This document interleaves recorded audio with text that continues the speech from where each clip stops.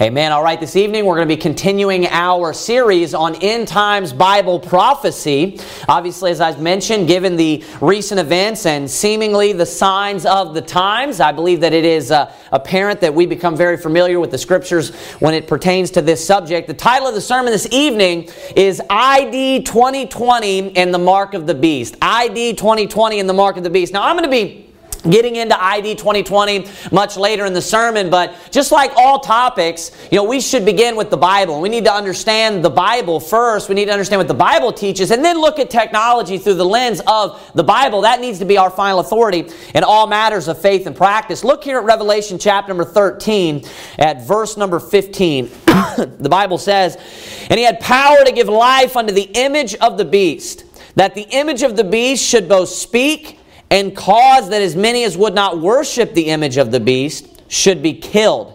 And he causeth all, both small and great, rich and poor, free and bond, to receive a mark in their right hand or in their foreheads. And that no man might buy or sell save he that had the mark, or the name of the beast, or the number of his name. Here is wisdom. Let him that hath understanding count the number of the beast.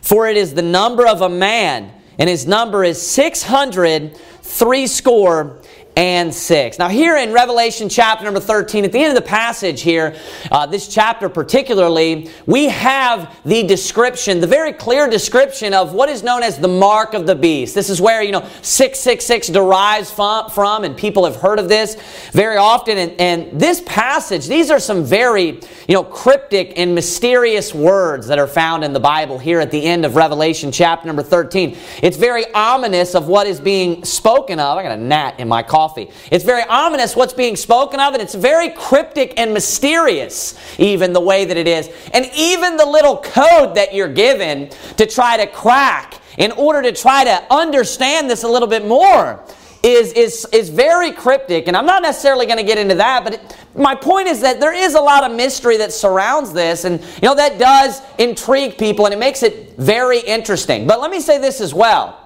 In addition to that, we are given a lot of details about the mark of the beast as far as surrounding it, how it will be implemented.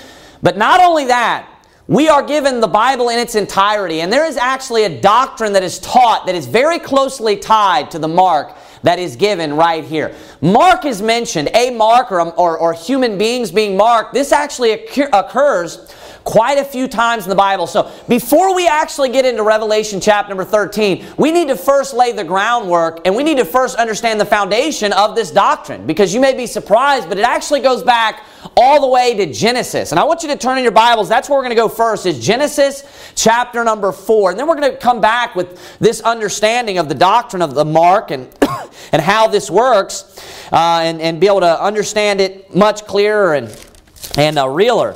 Look here, more real. Look at Genesis chapter number 4. A little bit of Kentucky coming out there in me. Genesis chapter number 4. I'm going to read to you first from Leviticus chapter number 19. The Bible always defines itself. You want to know what a mark is, what it's talking about? You need to go and you need to study the Bible. Look up the word mark. The Bible will give you an answer. The Bible is meant to be understood. God is not the author of confusion. The Bible has its own built-in dictionary. Leviticus chapter number 19. I'm going to read that to you. I meant to post that. Leviticus chapter number 19, verse number 28 actually gives us the definition of a mark and what a mark is. Verse number 28, it says this: "Ye shall not make any cuttings in your flesh for the dead." And then it says this: "Nor print any marks upon you. I am the Lord." I want you to notice that. He says, "Nor print any marks upon you." So if we were to, try to find out what the definition of a mark is, even if I were to ask you in our modern English today, what is a mark? If you mark on something, what is that? Well, it's a print.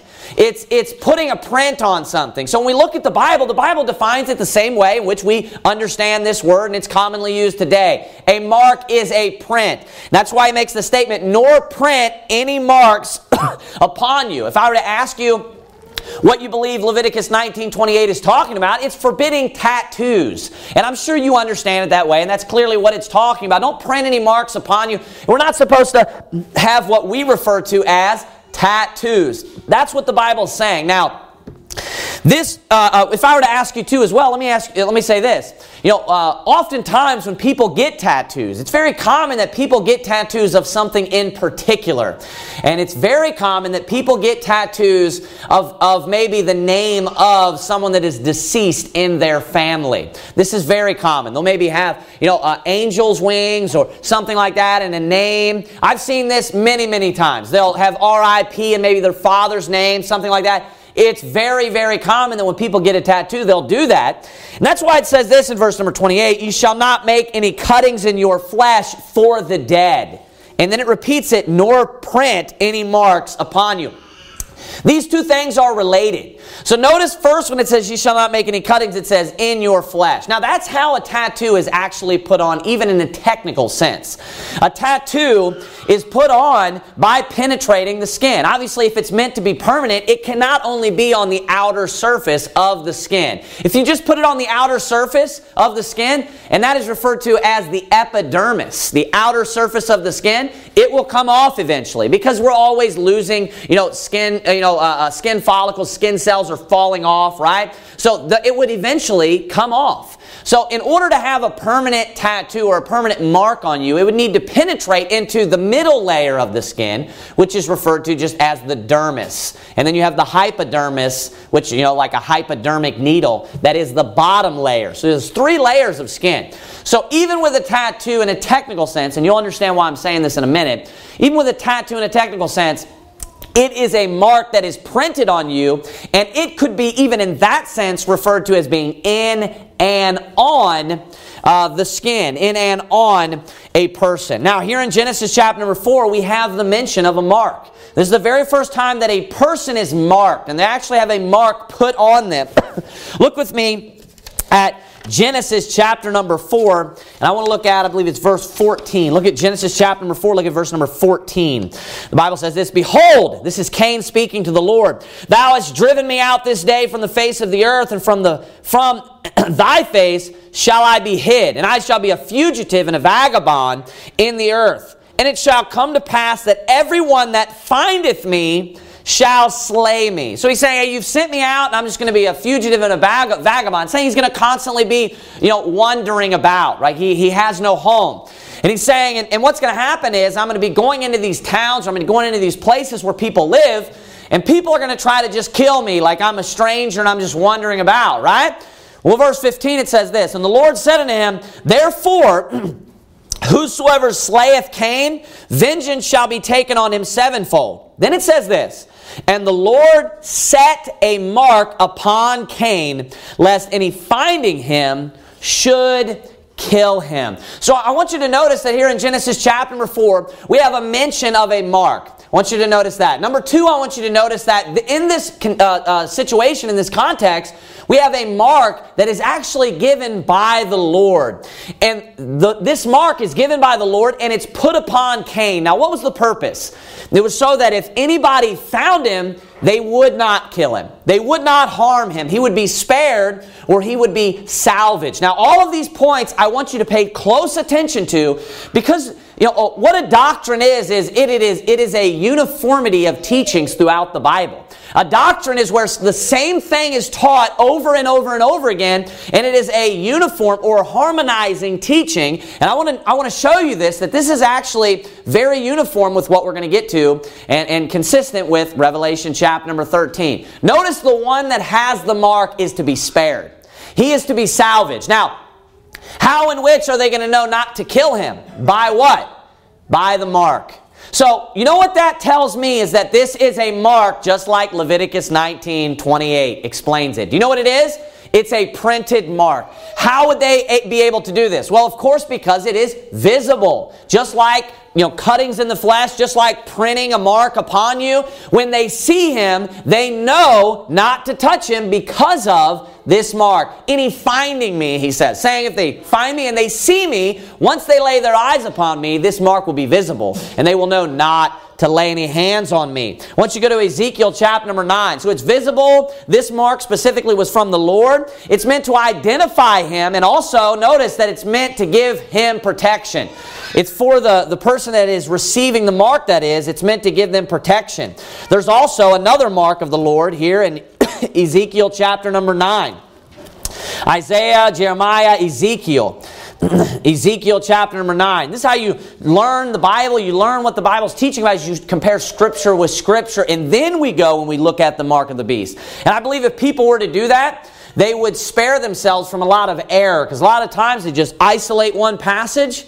And you know what they do? They spend 90% on modern technology. 90% of their time is spent on looking at the new technology that could possibly be implemented to be the mark of the beast. No, we need to go to the Bible first. And then it's fine to do that later. But this needs to be our authority. We begin here. We understand. We have a sound understanding of what the Bible teaches. And then go and look at maybe what technology could be. Look at Ezekiel chapter number 9, verse number 1. He cried also in mine ears with a loud voice, saying, cause them that have charge over the city to draw near, even every man with his destroying weapon in his hand. So this is like a knife or some sort of slaughtering weapon, a weapon to kill someone with. And behold, 6 men came from the way of the higher gate, which lieth toward the north, and every man a slaughter weapon in his hand. And one man among them was clothed with linen, with a writer's inkhorn by his side. And they went in and stood beside the altar. So 6 men come, 5 of them have these slaughtering weapons, and one of them is kind of like a scholar. You know, he's got the white linen on. He's more of the master, like the Bible calls a scholar a master or a teacher. That's what that means. He's got the white linen on, and he's got the writer's inkhorn. So the horn is being used to contain the ink. And then they would dip the pen in there and write. Notice what it says in verse 3. And the glory of the God of Israel was gone up from the cherub whereupon he was to the threshing house of the house. The threshold of the house. And he called to the man clothed with linen. So God speaks unto this man, which had the writer's inkhorn by his side. And the Lord said unto him, go through the midst of the city, through the midst of Jerusalem, and set a mark upon the foreheads of the men that sigh and that cry for all the abominations that be done in the midst thereof. Verse 5, and to the others he said in mine hearing, go ye after him through the city and smite. Let not your eye spare, neither have ye pity. Slay utterly old and young, both maids and little children and women, but come not near any man upon whom is the mark. And begin at my sanctuary. Then they began at the ancient men which were before the house. So I want you to notice we have a very similar situation here. And if you're familiar with Revelation, it actually sounds a lot like the mark that's given in Revelation. So there is a mark that is placed upon, it says in verse 4, and set a mark upon the foreheads of the men that sigh and that cry. Now, Genesis chapter number 4, someone could try to say, well, well, that mark is just like something spiritual. He's just marking him spiritually. Well, people will stay away from him. Well, then why did it say, lest any finding me? Why did it say, lest anyone finding me or seeing me?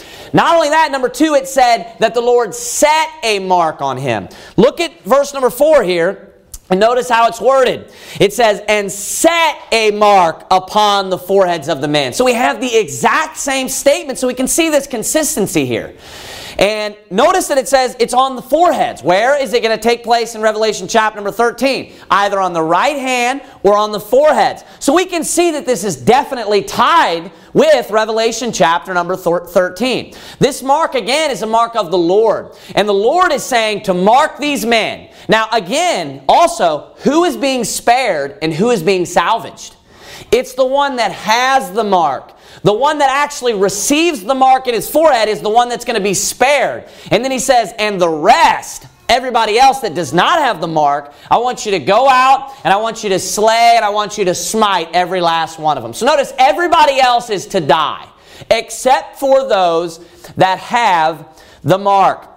I want you to go ahead and turn now to the New Testament. Let's go ahead and go back to Revelation chapter number 13. Revelation chapter number 13, we're going to delve into this and we're going to compare Scripture with Scripture with some other passages that talk about the mark in Revelation, the book of Revelation. Now again, we saw something printed. Notice that man in Ezekiel 9 had a writer's inkhorn. So this is something printed. I want you to notice that the men that we're going to kill, They were actually going and they were visibly looking and identifying the men that had the mark, and then they saw, hey, these other guys don't have the mark. All right, smite them. So also, another thing, this is very interesting because there's a lot of consistency. The people that don't have the mark are to die. What did Cain say? Well, I don't want to die. Okay, give him a mark. So notice this vast consistency over and over again here. So it's printed, literally printed. It's written with a writer's inkhorn. It's visible. We see it's on their forehead. It makes sense that it would be on Cain's forehead to be obvious. It is meant to identify, and it's meant to, in the sense of identify, distinguish or differentiate those that have the mark and those that do not have the mark. And it's also meant for protection. And I want you to pay close attention that it is meant for protection for those that have the mark. So back to Revelation chapter number 13. Revelation chapter number 13. And first I want to, before we delve into this whole thing of the mechanics of the mark and what exactly it is and trying to identify it here in 2020, I want to first explain a couple things to you that people will, teach wrongly. They'll misteach and false doctrine when it comes to the book of Revelation and the mark of the beast. Some people will say that this was fulfilled already. Those that are some that are amillennial and things like that, or post-millennialist even, they believe that that these events were fulfilled in early like 70 AD is when the destruction took place, and just prior to that Titus came in and that he caused everybody to have a mark. That is not what's being taught here. And because what they have to do is they have to centralize everything and isolate all these teachings to just Jerusalem only.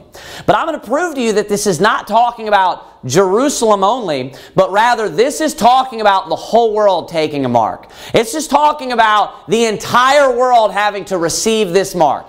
And once you understand that, then we can realize that these events were not possible in the past.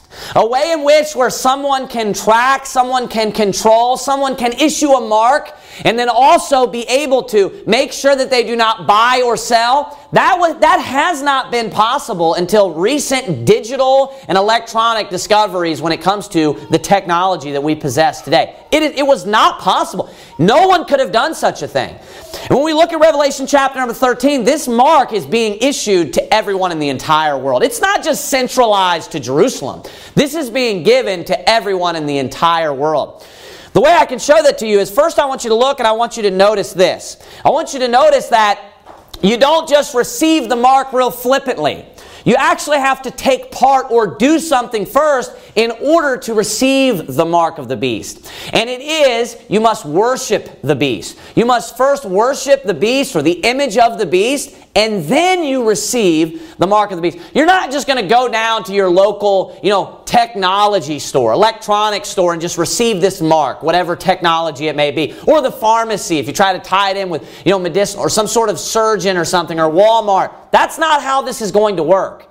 You are going to actually have to worship and bow down to the image of the beast and the beast in order to receive the mark. And once you do that, now you have, that's why it's called the mark of the beast. You have been identified with the beast now. Look at Revelation chapter number 13, look at verse number 15. It says, "And he had power to give life unto the image of the beast, that the image of the beast should both speak and cause that as many as would not worship the image of the beast should be killed." Explain that to me in 70 AD. Explain how this guy is able to give power unto the image of this beast, and it's going to kill them. Look at verse 16.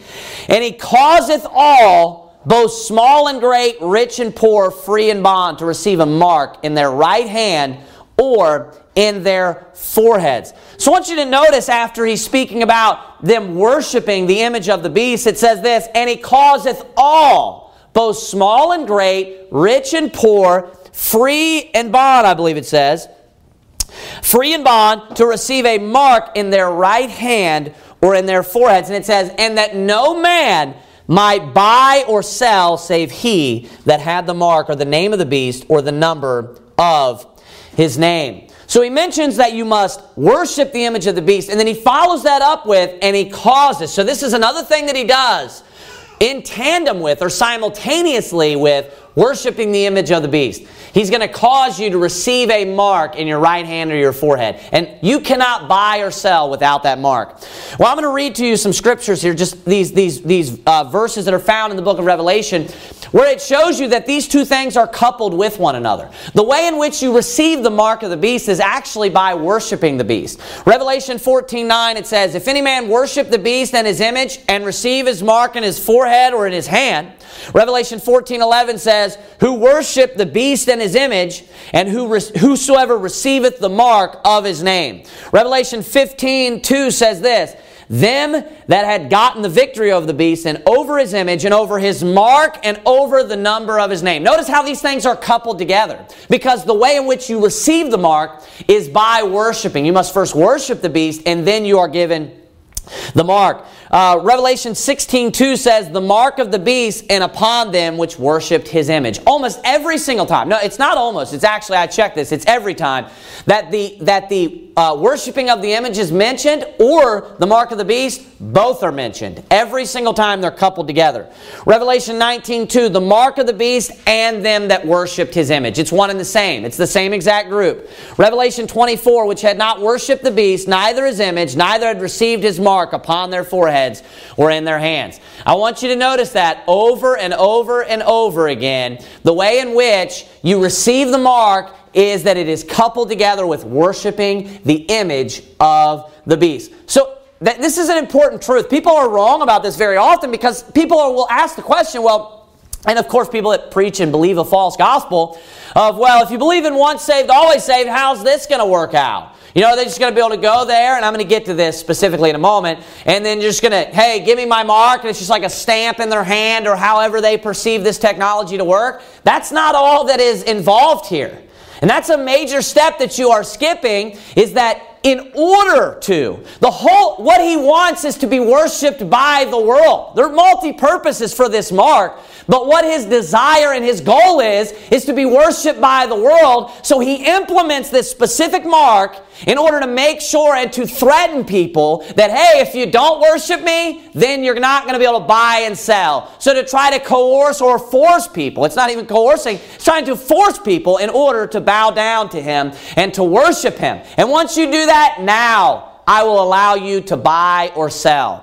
Well, in Revelation chapter number 13, just prior to that, it tells you this. It says, verse 8, "And all that dwell upon the earth shall worship him, whose names are not written in the book of life of the Lamb slain from the foundation of the world." So I want you to notice that. When it says, "And he causeth all, both small and great, rich and poor, free and bond, to receive a mark in their right hand or in their foreheads," it's not just talking about people that are in Jerusalem.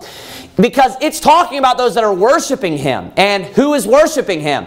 The entire world. And notice that how are they worshiping him? Does it tell you later in the chapter, Revelation 13? They worship him through the image of the beast. They actually bow down to this image.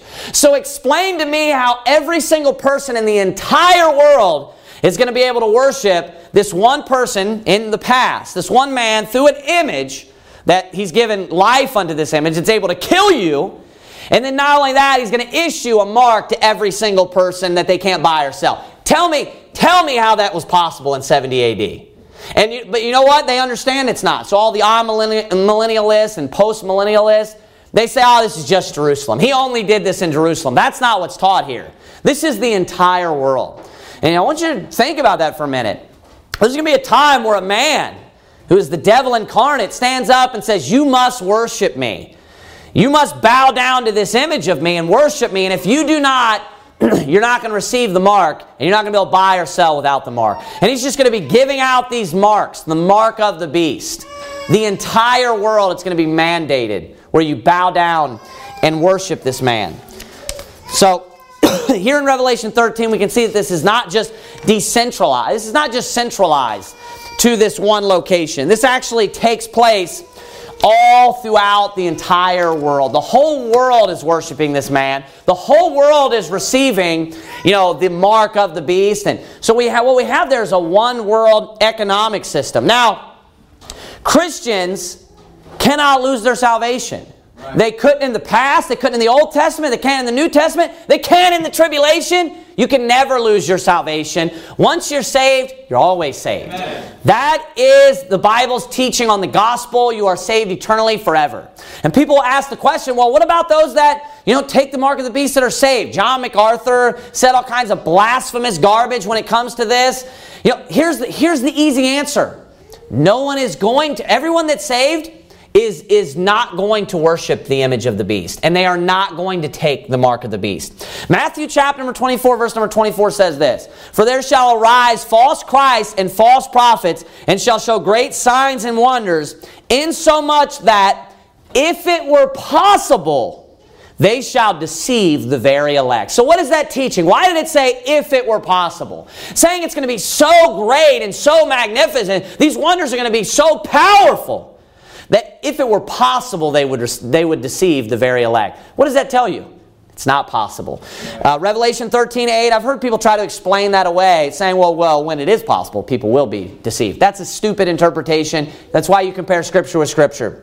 Revelation 13:8 says, "And all that dwell upon the earth shall worship him." Now watch this, "whose names are not written in the book of life of the Lamb slain from the foundation of the world." Notice, everybody else besides those whose names are written in the book of life. Saying, everyone who's in the book of life, they are not going to worship the beast and the image of the beast. You know what that means? They're not going to receive the mark. That's exactly what that's teaching. That's why Jesus in John chapter number 10 said that they that are his sheep, they won't follow the voice of a stranger. He says that, that they know his voice, and that we will follow him, but the voice of a stranger we don't know, and we will not follow the voice of a stranger. You know what a stranger is? The Antichrist. This guy that shows up and says, "Hey, I'm the Christ." But we won't be deceived by that. We'll know that this is not Jesus, and we'll know that this is not the Christ.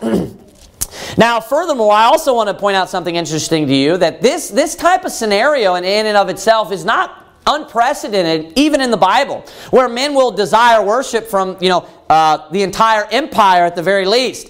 Nebuchadnezzar, who is a picture of the Antichrist, he was reigning from Babylon, paralleled with end times Babylon. He made an image of himself, and he mandated by law, it was the law, that everybody must worship him. And if you did not worship him, you were to be put to death. Daniel 3:15 says, "Now if you be ready, that at what time you hear the sound of the cornet, flute, harp, sackbut, psaltery, and dulcimer, and all kinds of music, ye fall down and worship the image which I have made." Doesn't that sound familiar? "Well, but if you worship not, ye shall be cast the same hour into the midst of a burning fiery furnace. And who is that God that shall deliver you out of my hands?" Notice he's also exalting himself above God too. He's saying, who is the God that will deliver you out of my hands? Saying there's no one above him. So there's nobody that can deliver you out of my hands is his point. So it's a perfect picture of actually what takes place in Revelation chapter number 13. Now, now that we're in Revelation 13, I want to ask you a couple questions before we get into this specific mark here and what it means of the mark of the beast and identifying it. What is the purpose of the mark? What is the purpose of the mark that is given here in Revelation chapter number 13? Well, let's ask this question. What was the purpose of the mark the other times we saw it given? And let's see if we can make this jive. Let's see if these passages harmonize and if they are a part of the same doctrine, if they are consistent. Well, the mark that's given here, which is the mark of the beast, is to make it possible to identify and differentiate between those that have the mark and those that do not have the mark. And furthermore, not only that, it is to identify those that do have the mark so that they would be spared and so that their lives would be salvaged. So the mark is given to actually give amnesty. The mark is actually given so that it would give protection to those that have the mark. The people that receive the mark are the ones that aren't hurt. They have amnesty, right? Not only that, obviously, it is given to give control. He wants to be able to control them. He wants to be able to control their purchases, their buying and their selling. It's given to track them.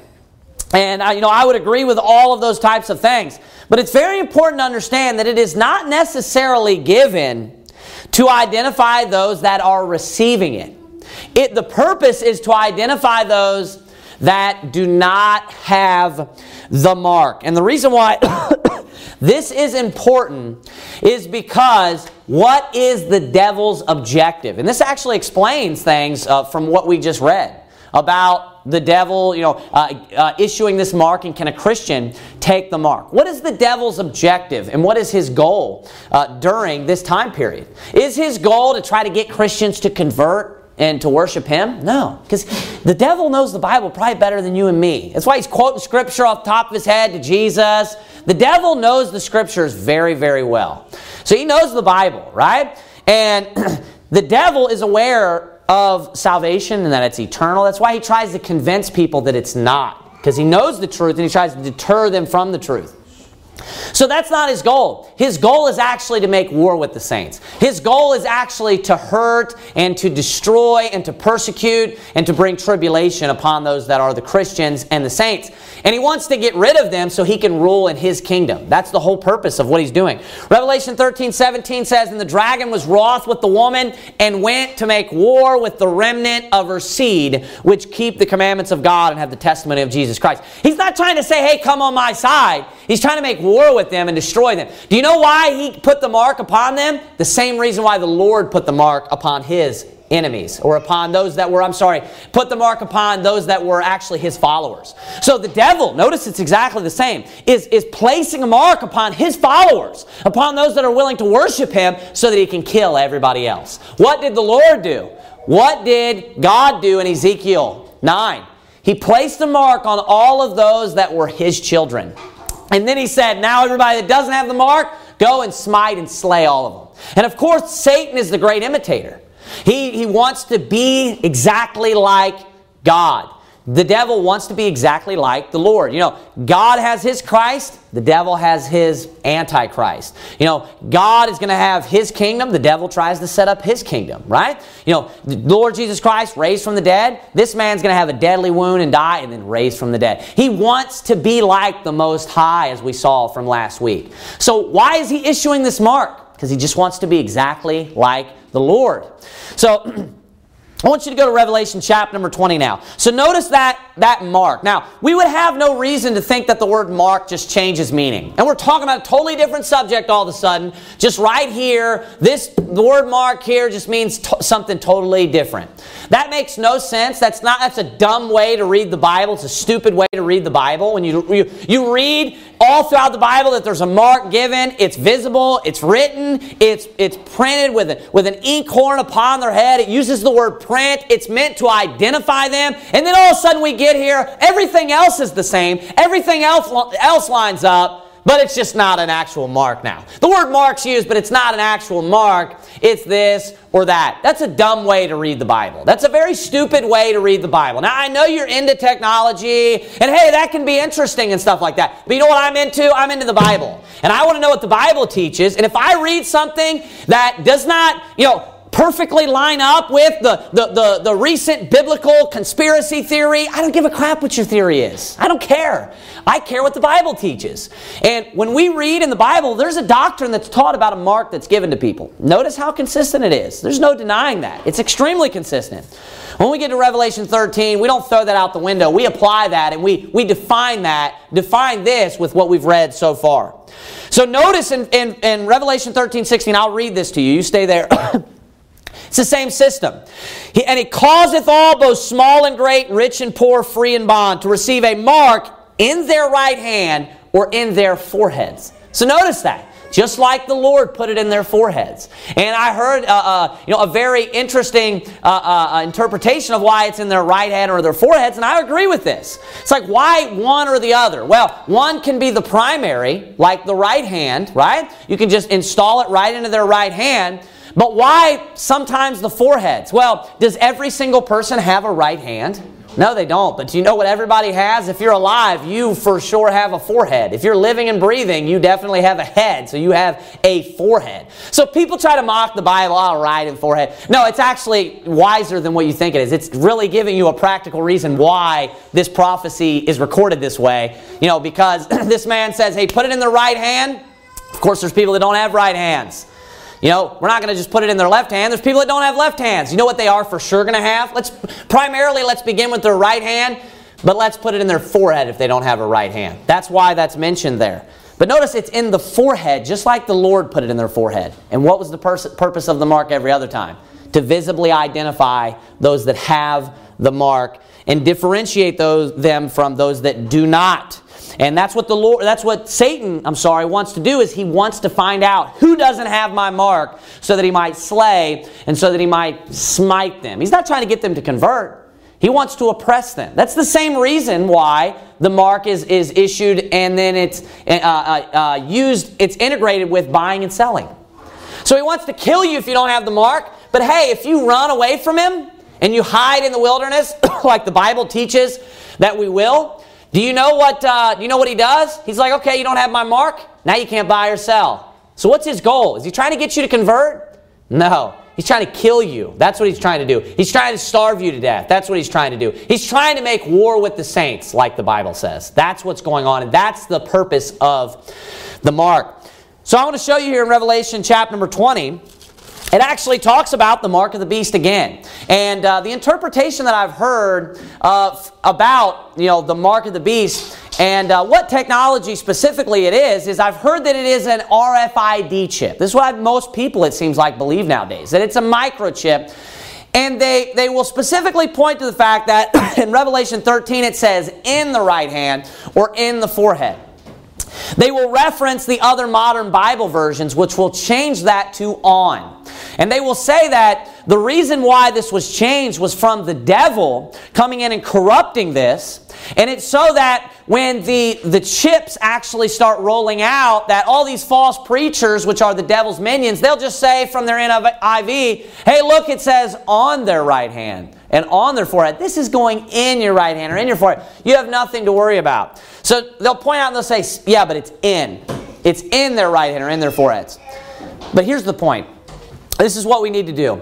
We're going to compare Scripture with Scripture here in just a minute. Let me give just a caveat real quick. The change that all the other versions do is bad. Any changes is bad. But I don't need those other versions. I wouldn't touch them with a 10-foot pole. What I'm about to show you is that it is in and it is on. It is both. And that's taught from a King James Bible 1611. The Authorized Version teaches that the mark of the beast can be either in and on. So that's a misunderstanding of what is taught. Look at Revelation chapter number 20. I want you to look with me at verse number 4. It says, and I saw thrones, and they that sat upon them, and judgment was given unto them. Now watch this. And I saw the souls of them that were beheaded for the witness of Jesus and for the word of God, and which had not worshipped the beast, neither his image. Now watch this. Neither had received his mark upon their foreheads. Notice it says upon there, but then it says this. Or in their hands. And they lived and reigned with Christ 1,000 years. Now, if we go back to Revelation 13, do you know what Revelation 13 says?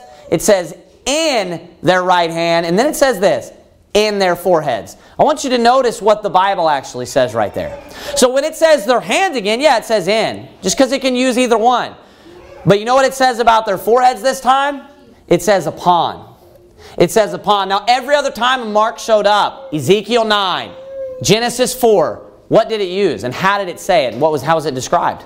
Upon or on. So notice that interchangeably, this mark can either be on in the forehead, on in the hand. It can be either one. Now, if that is just exclusively some type of chip that is injected, and just that chip alone, would that make sense even in that way? It would not. And would that be a mark by the traditional definition of a mark? Because the Bible says that it's nor print any marks upon you. Would that be printed on you? No, it wouldn't. It would not. So notice that argument falls apart, and the Bible actually debunks that argument, that it can be either in or on. The King James Bible, that is. I'll show this to you further. I want you to go over your right hand to Revelation chapter number 22. And then Revelation chapter number 3 in your left hand. We'll look at these few passages here since we're here in the book of Revelation. Furthermore, there's a mark that the Lord gives in the end times to the 144,000. And it says this in Revelation 14. I want you to listen to this. And I looked, and lo, a Lamb stood on the Mount Zion, and with him 144,000. Watch this. Having his Father's name written in their foreheads. So notice there that it says written in. Now, is that a mark, a chip? Because it uses the word in, it must be some sort of implantable chip. Oh, I guess the implantable chip is written in their foreheads. That's a stupid way to interpret this. Obviously, it's very clear. What is it referring to? You can use the word in when you're talking about something written. We may not do that in our English today, but the King James Bible clearly does over and over again. So the mark that he gives them, he decides to put it on their foreheads just like he decided to put it on their foreheads in Ezekiel 9. And notice that it's written in their forehead, showing it's an actual mark. It's written, just like a writer's inkhorn in Ezekiel chapter number 9. So it is the traditional, view of a mark or something being printed. Revelation chapter number 22 and then Revelation 3. I want you to look in Revelation 3 first. Look at verse number 12. It says this, Him that overcometh will I make a pillar in the temple of my God, and he shall go no more out. And then he says this, And I will write upon him the name of my God, and the name of the city of my God, which is New Jerusalem, which cometh down out of heaven from my God. And then he says this, And I will write upon him my new name. So notice write, over and over again. He uses the word write. And he says, And I will write upon him my new name. Now this is a prophecy of what the Lord will do to those that go to heaven and that achieve these rewards and goals. Well, it's actually talked about in Revelation 22, where this actually comes to fruition once we get to heaven. Look at Revelation 22:3. Keep in mind it said he will write upon them, right? Now look at Revelation 22:3. And there shall be no more curse, but the throne of God and of the Lamb shall be in it, and his servants shall serve him. Now watch this. And they shall see his face, and his name shall be in their foreheads. Notice what was used interchangeable again. On and in, talking about in their foreheads, on their foreheads. Just like even for the mark of the beast. Now notice the consistency here. The Lord has something written on their foreheads, and it's for his people. And what is written on their foreheads? Specifically, his name. What does Satan, what does the Antichrist have written on their foreheads? And it's a mark. Exactly, the number of his name, right? So notice how it's related to his name. Notice how clearly this is. So we can see that the purposes are all the same. It's printed. It's obvious. Every time, even within the book of Revelation, a mark is always what mark means. It's a print or a mark. It's written. He uses a writer's inkhorn. It's the same. Why? The whole purpose is to visibly be able to identify those that are for you and those that are against you, even more specifically. So it's printed. It's meant to be visible. It's meant to identify and differentiate. That's the purpose. It's meant to control also. It's meant as a means of control. And it's also meant to give amnesty or protection to those that have the mark. The mark seals you. That's what it does. The mark seals you. Now, if you take the mark of the devil, you'll receive protection from him temporarily. And it does seal you. It damns your soul for all eternity. And we're not going to turn to that, but Revelation chapter number 14 tells us very clearly that those that take the mark of the beast and the number of his name, that they are going to be damned for all eternity in Revelation chapter number 14. So these teachings, they follow each other to a T. There's no wiggle room. They are exactly the same when either we look at the Lord's mark, Satan's mark. They're all exactly the same. Now, this is what I'll say, because I'm going to get into what I think the technology is, and I'm going to get into some of the things that have been arising lately that are extremely eerie. And the more I research it and look it up, it gets more weird and more eerie. So the technology, whatever technology it ends up being, and I think that there are a lot of options out there, it has to include in some way a mark. However you want to look at this, there is going to be a printed mark that comes with the chip. There's going to be a printed mark that comes with whatever it may be. Hey, maybe it might be RFID technology, which is just radio frequency identification, right? If they take this little chip, it's an implantable chip and people do this right now. Switzerland, there's like 5,000 to 10,000 people right now that have this chip. Their bank cards, or their bank information is all in the chip. This guy shows this reporter around throughout his work where he scans into the door. When he goes to pay for his lunch or to get his lunch, he scans this card. It allows him into a cooler, like a refrigerator type of apparatus. He gets what he likes out of there, scans that. It adds it to his tab. I'm sure that's probably connected to his bank account. It works with his car. I mean, it works with everything. It has all of his information. He can go to the doctor with it. The doctor's with it. I mean, this is very common. Even in the United States of America, there's tons of pets that have these, chips. There are people in the United States of America that have the chip, even human beings. So this microchip technology of radio frequency identification, where they scanned a wand, a device that's meant to scan a series of radio frequency numbers. It will pick up those numbers and it will compute those numbers, put it into a machine, and that will represent your personal identification number. Just like a social security number, basically. It's the exact same thing, and then all of your information will be digitally stored in this. This is something that is already being implemented. Already being implemented right now in many countries, and some people are doing it in the United States. So radio, RFID, and I'll give you some of my opinions a little bit at the end again. RFID is an option. UPC code, that's an option. There's other sorts of technology and stuff that I believe is an option. But I want to tell you about something very recent that I have been doing more research about and I've been looking into. It's very, very, very odd. It's extremely odd. I've been reading some news reports, and I've also been reading some directly from this particular company, this developer. This project is referred to or called ID 2020, as I mentioned in the title of the sermon, ID 2020. This company's goal is to create, it is to create a digital identity for every person on the planet. Every single person. Their goal and their objective is to create a digital certificate and a digital identity to every single human being. Like, that is their goal. They want every single person to be digitally certified and digitally tracked and have a digital identity. Every single person. ID 2020. This is not some tinfoil conspiracy. Look it up. Look up ID 2020. You can find out all the information that I did. I didn't get any of my information from some sort of alternative news source. None of it.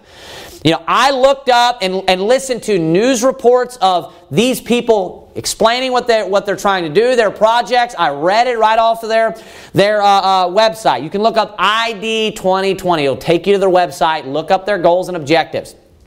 One of the other things you're going to find out on their website are the people that the backers or supporters of their organization.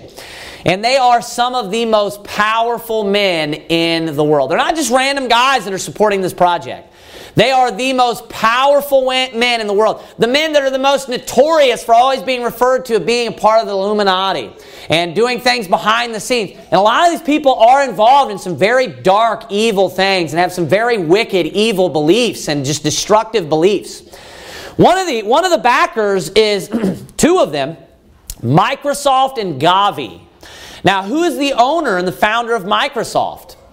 Bill Gates. He's the second richest man and was the first richest man for a long time until Jeff Bezos, who is the founder of Amazon, surpassed him. And they actually traded places back in like November of last year just because Jeff Bezos got hit with something. And, Bill Gates was number one again, and then Bezos took back over.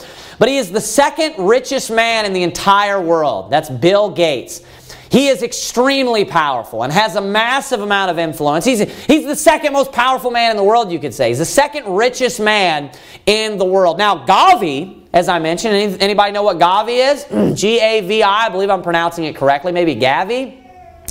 Gavi, I believe, that is the Bill and Melinda Gates Foundation. So they separately, individually, are like 2 of the 7, supporters that are actually sponsors on the website and published. And they publish this on the website that they are the supporters of this. I had to look it up. Gavi, that is the Bill and Melinda Gates Foundation. Now, the purpose of the Bill and Melinda Gates Foundation, the whole purpose of the foundation is to propagate the witch doctor science of vaccinations. I don't know if you're aware of that, but that is what Gavi is. It is a way to push vaccines to the entire world. That is their goal, is to get the entire world vaccinated. So they push vaccines, they fund the development and the research of viruses and different types of vaccinations. That is what Gavi is.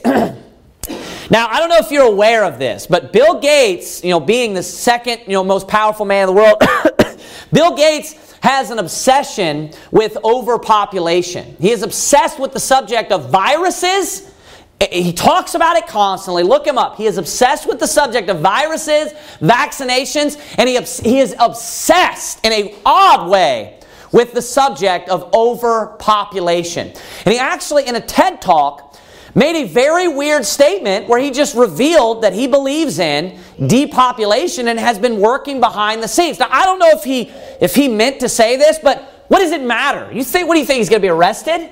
What do you think this guy's going to go to jail? I mean, are you crazy? It's Bill Gates. He made this statement while he was doing this TED Talk where he revealed what he believes about, depopulation. Now, I'll read that to you last, but I want to read to you some other statements from other people that are just the most powerful people in the world, how they also believe in depopulation. And what eugenesis is, or eugenics, eugenicist is a person that believes in eugenics. It is a person that believes in depopulation, that you need to lower the population of particularly humanity. People need to die off. Because they believe that you're destroying nature. Charles Darwin actually mentioned this and alluded to this a few times in his book. What they do is they worship the creature instead of the creator. And Charles Darwin made a statement, but I didn't include that. But Ted Turner is also an extremely, extremely wealthy and rich man. He's the founder of CNN and other organizations. He said this: a total population of 250 to 300 million people, a 95% decline from present levels would be ideal. Do you hear that? Do you hear what he's saying? He actually said a 95% decline from present levels would be ideal. So what would he like to take place? What would he desire to take place? He'd like to off 95% of the world's population. You have the Georgia Guidestones, which purports this too, of how many people. And I believe they say 200 million or 300 million, I think actually. 300 million, right? 500. Okay, well, they're a little bit kinder than Ted Turner, I guess. They want to spare at least 250 million people's lives. David Rockefeller, I don't know if you've heard of him, but also one of the most powerful men in the world and top 10 of the richest men in the world, said this: the negative impact of population growth on all of our planetary ecosystems is becoming appallingly evident. Prince Philip, if you know who Prince Philip is, he made this statement: in the event that I am reincarnated, I would like to return as a deadly virus in order to contribute something to solve overpopulation. Did you hear that? Prince Philip. Obviously, these people are powerful, man. Not only that, he owns some sort of organization called ABG or AVG, something like that, which actually is the distributor of 50% of the world's food chain. Did you hear what I just said? 50% of the world's food. He owns like 50%, or he owns that, and it's 50% of the world's food chain or food supply. He said, in the event that I am reincarnated, I would like to return as a deadly virus in order to contribute something to solve overpopulation. He said, I'd like to come back and kill off millions of people. That's what he's saying, if I'm reincarnated. Disgusting.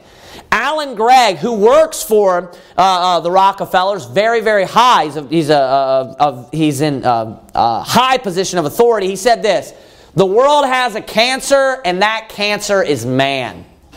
Margaret Sanger, I just threw her in there you have to throw her in there. The most merciful thing that the large family does to one of its infant members is to kill it. Now, this may be, appalling to you, but these people are serious, and they really believe and really would like to lower the population of those that live in the earth. Margaret Sanger also said, all of our problems are the result of overbreeding among the working class. I want you to notice that too, the working class, right? So let me ask you this question, with that last statement there. Do you think that these people are willing to sacrifice themselves? If they cared so much, do you know what would be the most reasonable thing that they would do?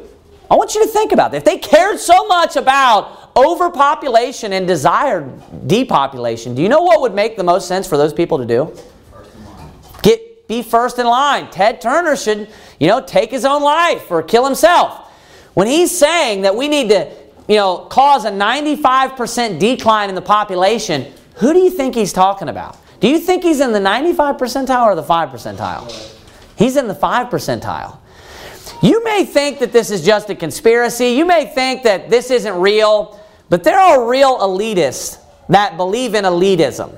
And they believe that there are superior people in the world, and they believe that there's the working class, the scum of the earth. Those that have no value and no worth. And this comes from the concept of evolution, and that's why Charles Darwin made these statements. Just like the subtitle of his book, it refers to, superior races, right? And inferior races.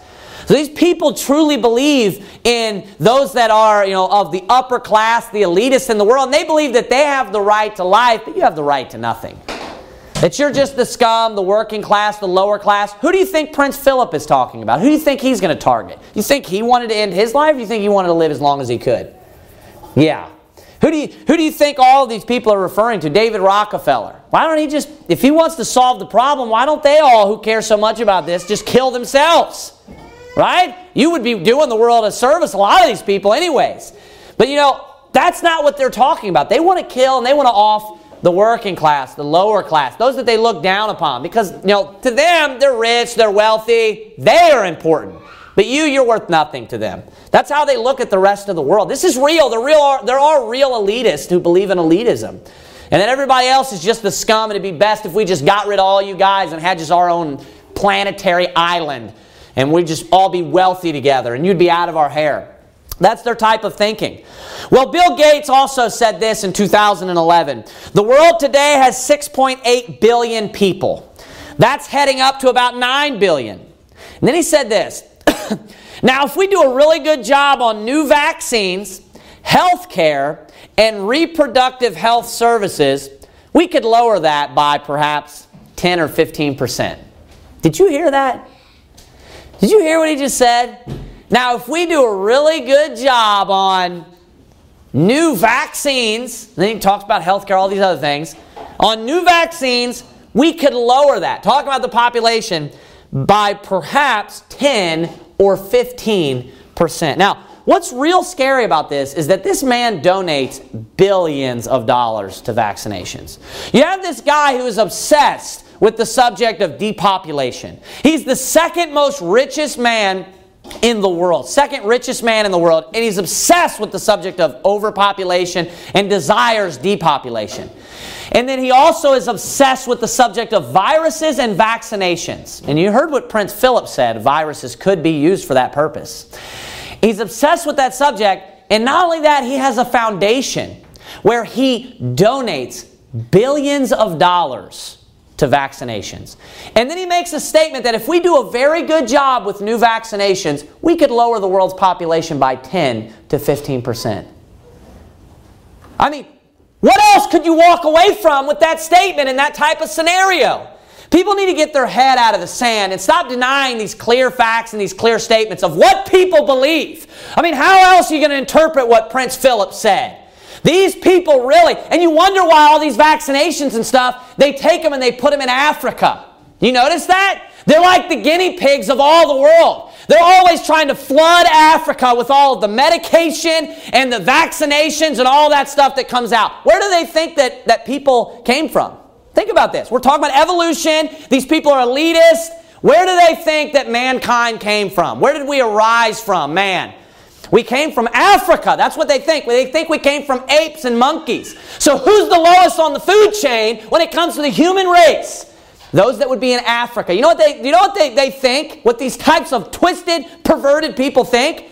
They think that they're just the worst, that's all. So if we're going to, use this medication, if we're going to push our vaccinations, do you know what's at the top of the list over and over again? When you watch Bill Gates, and I looked at it, he talks about over and over again where he wants to target with vaccinations the most is Africa.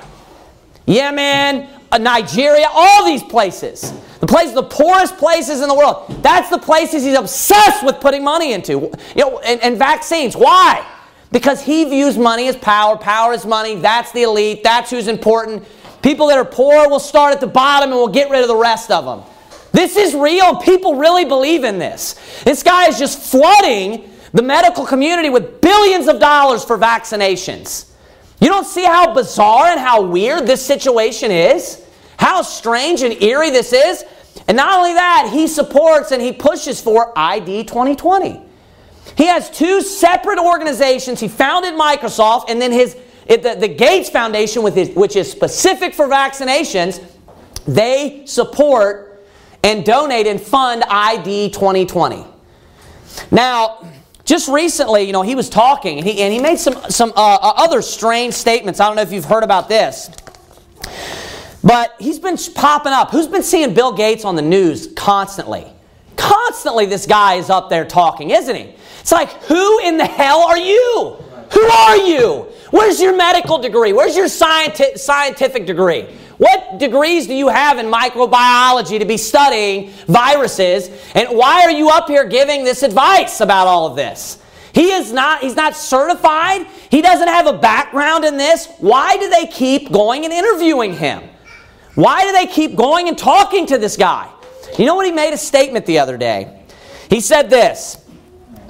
He said, eventually we will have some sort of, and this is in light of recent events. He said, eventually we will have some sort of digital certificates that go out to all to show who has recovered, talking about the coronavirus, or been tested recently.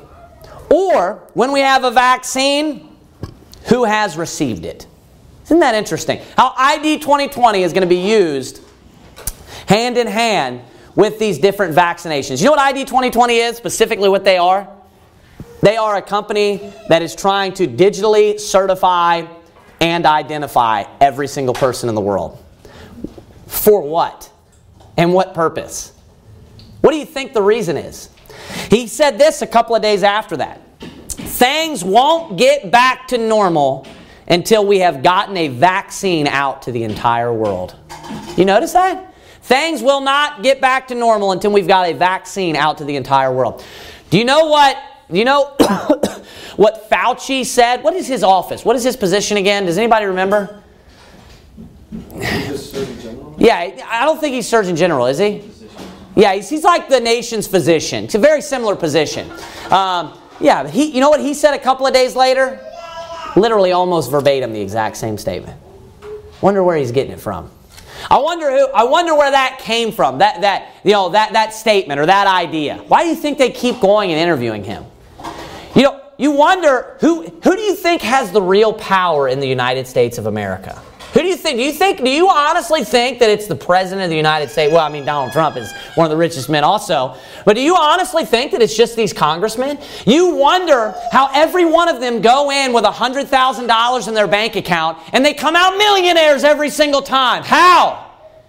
Why, and how is that happening? Because people like Bill Gates are paying them off to pass whatever law he wants, to do whatever he wants. Stimulus packages funding all of these companies from these rich, wealthy individuals. They pass a law to create some sort of monopoly to protect companies or to be the only show in town. Hey, we'll give you a $5 million kickback if you pass this law that will cause us to never be sued, or that will cause us to be the only company that can exist in this area.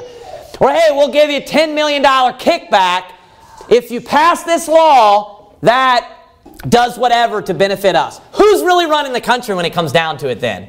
People like Bill Gates. You wonder why they're going and interviewing this guy. And you see what he's pushing for and what he's desiring. You see Bill Gates make a statement, hey, we'll never return back to normal until there's a vaccine out there for the entire world. And then you have Fauci make the same statement, and you wonder where he got it from. Yeah, he got it from the guy, one of the guys who really runs this nation. Money is what controls people. And as long as he's giving them dough and giving them cash, they'll do and say whatever he wants. You know what? It's a real scary thing when you look at that type of situation. Because right now, people are petrified and terrified. And they will do just about anything and accept just about anything in order to get back to normal. And if a vaccine came out today and they were told, hey, we've tested this, it's lab approved, it is safe and everything, we've tested it, you know how many people would be lining up to take that vaccine? And do you know how much pressure would be on anti-vaxxers to vaccinate right now? It would not be even close to anything that you've ever seen in the past. This is not a republic anymore. This is a democracy, and they would be shoving that down your throat with by far the majority saying, vaccinate us. And you know what? You're going to be demonized because you're not standing up for the greater good, and you're just a selfish jerk that just cares about yourself, and you're going to infect all these other people, you selfish jerk. You're just hiding behind the First Amendment. You're just hiding behind the Second Amendment and all this type of garbage. You know how easy it's going to be to implement something like that right now, a vaccination? Do you know how many people would be, not only that, do you know how many people would go back to normal? You know how many people right now, their businesses are failing? People are not able to pay their mortgage. And all they got to say is, hey, if we take this vaccination, we'll be back to work in 2 weeks. You know how many people would take that vaccination for all of those reasons? You know how easy it would be for Bill Gates to cause a scenario and a situation like that? I give $2 billion to you. He's got the money. $2 billion to you, $2 billion to you, $2 billion to you, $5 billion to you. Another million over here, another million over here. And this is what we're going to do. And he just so happened to already have, he was already supporting and sponsoring ID 2020 for digital certificates. And now we have this perfect scenario. And he just so happens to be obsessed with viruses and pestilences and vaccinations. And now all of a sudden it's the perfect scenario where we can incorporate the vaccinations with the ID 2020. And he just so happens to be the one that actually set up Event 201. Did you know that? He was the one that actually coordinated and planned Event 201. And you know, I found something even more weird than that today. When I was listening to one of his TED Talks that he did, that I extracted that earlier statement from, at the very end he concluded with this. And he made a statement and he said this: are we ready for the next pandemic? Do you know how the woman in the epilogue of Event 201 ended? She said this: are we ready for the next pandemic? If you think that this is all just coincidence, if you think that there was not, this was not planned and that there was not, this was already, I don't care whether or not, I don't even know what I believe about whether it's a bioweapon or bioterrorism. And if somebody thinks that's a crazy idea, do you know what Bill Gates said in that same TED Talk? He said, we need to be prepared. There's bioterrorism out there where they can release viruses. He said that it's real. And isn't it funny that he's familiar with things like that? He said it's now we don't need to worry about nuclear weapons from our enemies. We need to be worrying about bioterrorism. Isn't that strange? Isn't that weird? People need to get their stinking head out of the sand and stop looking at people and saying, you're just a conspiracy theorist. No, you're naive and you're gullible and you don't have a clue what's going on in this world and you're being played like a stinking fiddle is what's going on. And everybody's just going along with everything. That's what's happening.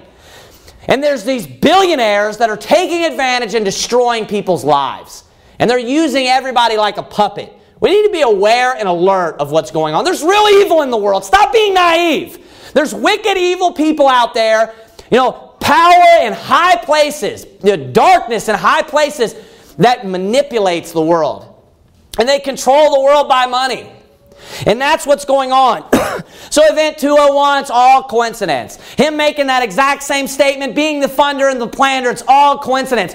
All the steps of the procedure that they had said, this is what we'll do in that scenario if it gets this bad. All a coincidence. It happens a month before that. All a coincidence. Now ID 2020, he's pushing for it, and it's just so going to happen to be incorporated with a vaccination that he's going to be issuing. All a coincidence. You're a moron if you think that there is not something behind the scenes that's going on. You're an idiot. I don't know any other way to say it nicer. Maybe this. You're stupid, I guess, if you think that this is all just a coincidence. You're out of your stinking mind. They're destroying lives and they know it. You know what this is? This is the precursor to the mark of the beast. This is a system. Now, I don't know how they're going to be digitally scanning this. I don't know how this is going to be exactly taking place. But this system, it is a system where they are going to digitally certify every human being on the planet. He causeth all, both small and great, rich and poor. Every person, everybody on the earth, every single person is going to be digitally certified and logged into a system. And it's going to begin with, hey, have you been vaccinated? We're just going to have your social security number, your cell phone, your address. It's just basic information, right? That's, that I don't even want to give you my stinking cell phone number, buddy. But that's where it's going to begin, all of that. And whatever, they're going to have some way to identify it, some sort of device or something like that. So this is the precursor of a system or a log in which they are going to be able to store every single person's information in the entire world. And they're going to give you a digital certificate so that they can digitally identify you. I want you to go to Revelation chapter number 20. So you look at this situation, it's like Bill Gates. You hear about this guy your whole life. He's just this rich guy. He's kind of nerdy and weird. And then just lately, and I didn't know all this about this guy, it's like, what is going on? And you talk about how, you see in the Bible how rich people are often very evil. And the more rich you are, the more corrupt you become. And that is obvious what is going on here. This guy is a very evil, dark man. And I don't know how he's going to be involved with all of this. I'm going to have to start looking to see if he has like a sword wound in his head. Like his friends maybe called him son of perdition when he was growing up or something. But something very strange and very eerie is really going on right now. And hey, I'm not saying that this is the mark of the beast that's coming now. But do you know what this is? This is the forerunner. And it really is.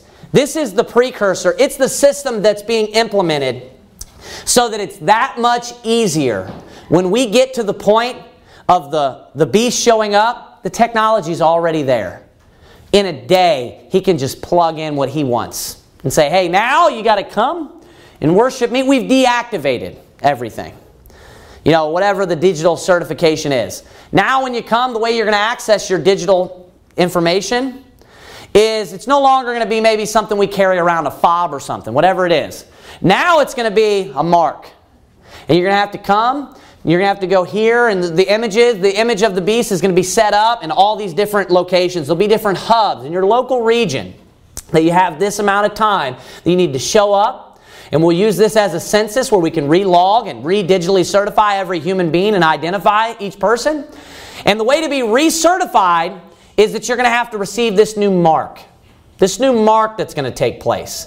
And obviously it would be the mark of the beast.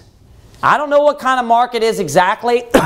Hey, it might be something that has to do with the RFID. It might be, and I was watching them do the actual chips and how quickly they can just pop that puppy in there. It may be something even that it is an RFID where they pop it in, and it might have another apparatus to it where it just pops a stamp on the outside of your hand. It'll be on this hand though. So it's got two. It's popping that chip in there, and then there's just a stamp that goes right on the outside of the hand. There's the mark. And if it maybe goes on your forehead, they might just pop it right there on the forehead. It might be, which is I think is also a very good theory, is a UPC barcode, which is a mark. Those barcodes, and this is very weird. Those barcodes have two numbers. There's two numbers, right? And they are isolated or separated by 3 bars. That's why it's called a UPC barcode. And those bars are also numbers. Those bars, what they are for is they are reference points for the machine. So when the machine or the scanner actually scans the numbers, they don't necessarily scan the reference bars, the 3 reference bars. There's one on the borders, the outside, and there's one in the middle. But the actual serial number is those two sets of numbers that are in between those bars. And this is, you can look this up. This is not a conspiracy theory. Do you know what those 3 reference numbers are? Really? 666 in the UPC barcode. That's really what it is.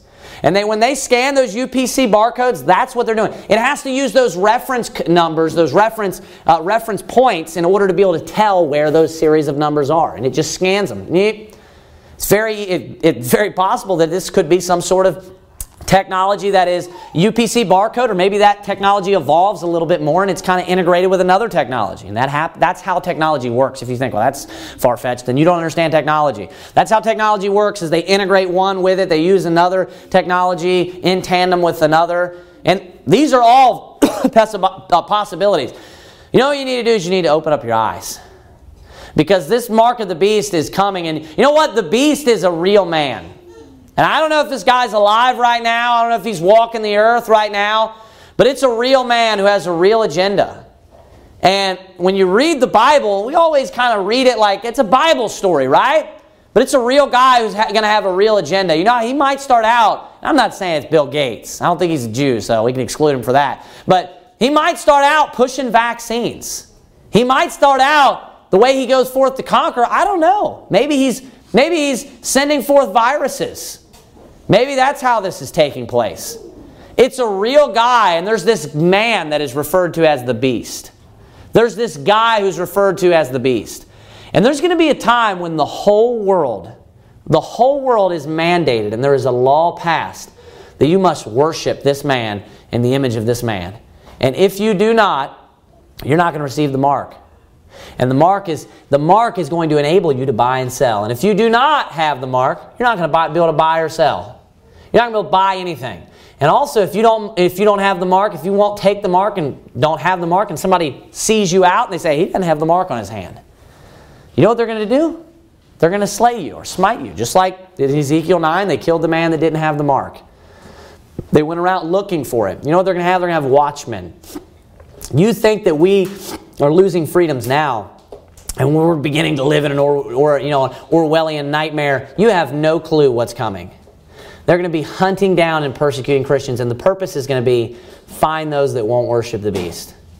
And it'll be fed to you under the guise of security for everybody else and stability for everybody else. And let me tell you this, that if you're not willing to take a vaccination, mark my words that this is going to become a major problem in the next 2 to 3 years in the United States. Because this is not the end of this. If you are not willing to take a vaccination in the United States of America, you will be the enemy of the people. They already hate. They already look at everyone like they're a threat. Like you're this possible asymptomatic carrier of this deadly boogeyman virus. And they view each other. They're viewing everyone like you're some kind of monster. Can you imagine how they would act towards you if you were not vaccinated? Everybody was willing to take the vaccine, but you're like, no, I'm not vaccinated. Do you know what they would say about you? You know how they would look at you and treat you? You know how scared people are about this virus and they're already irrational and unreasonable? You would be even more so their enemy.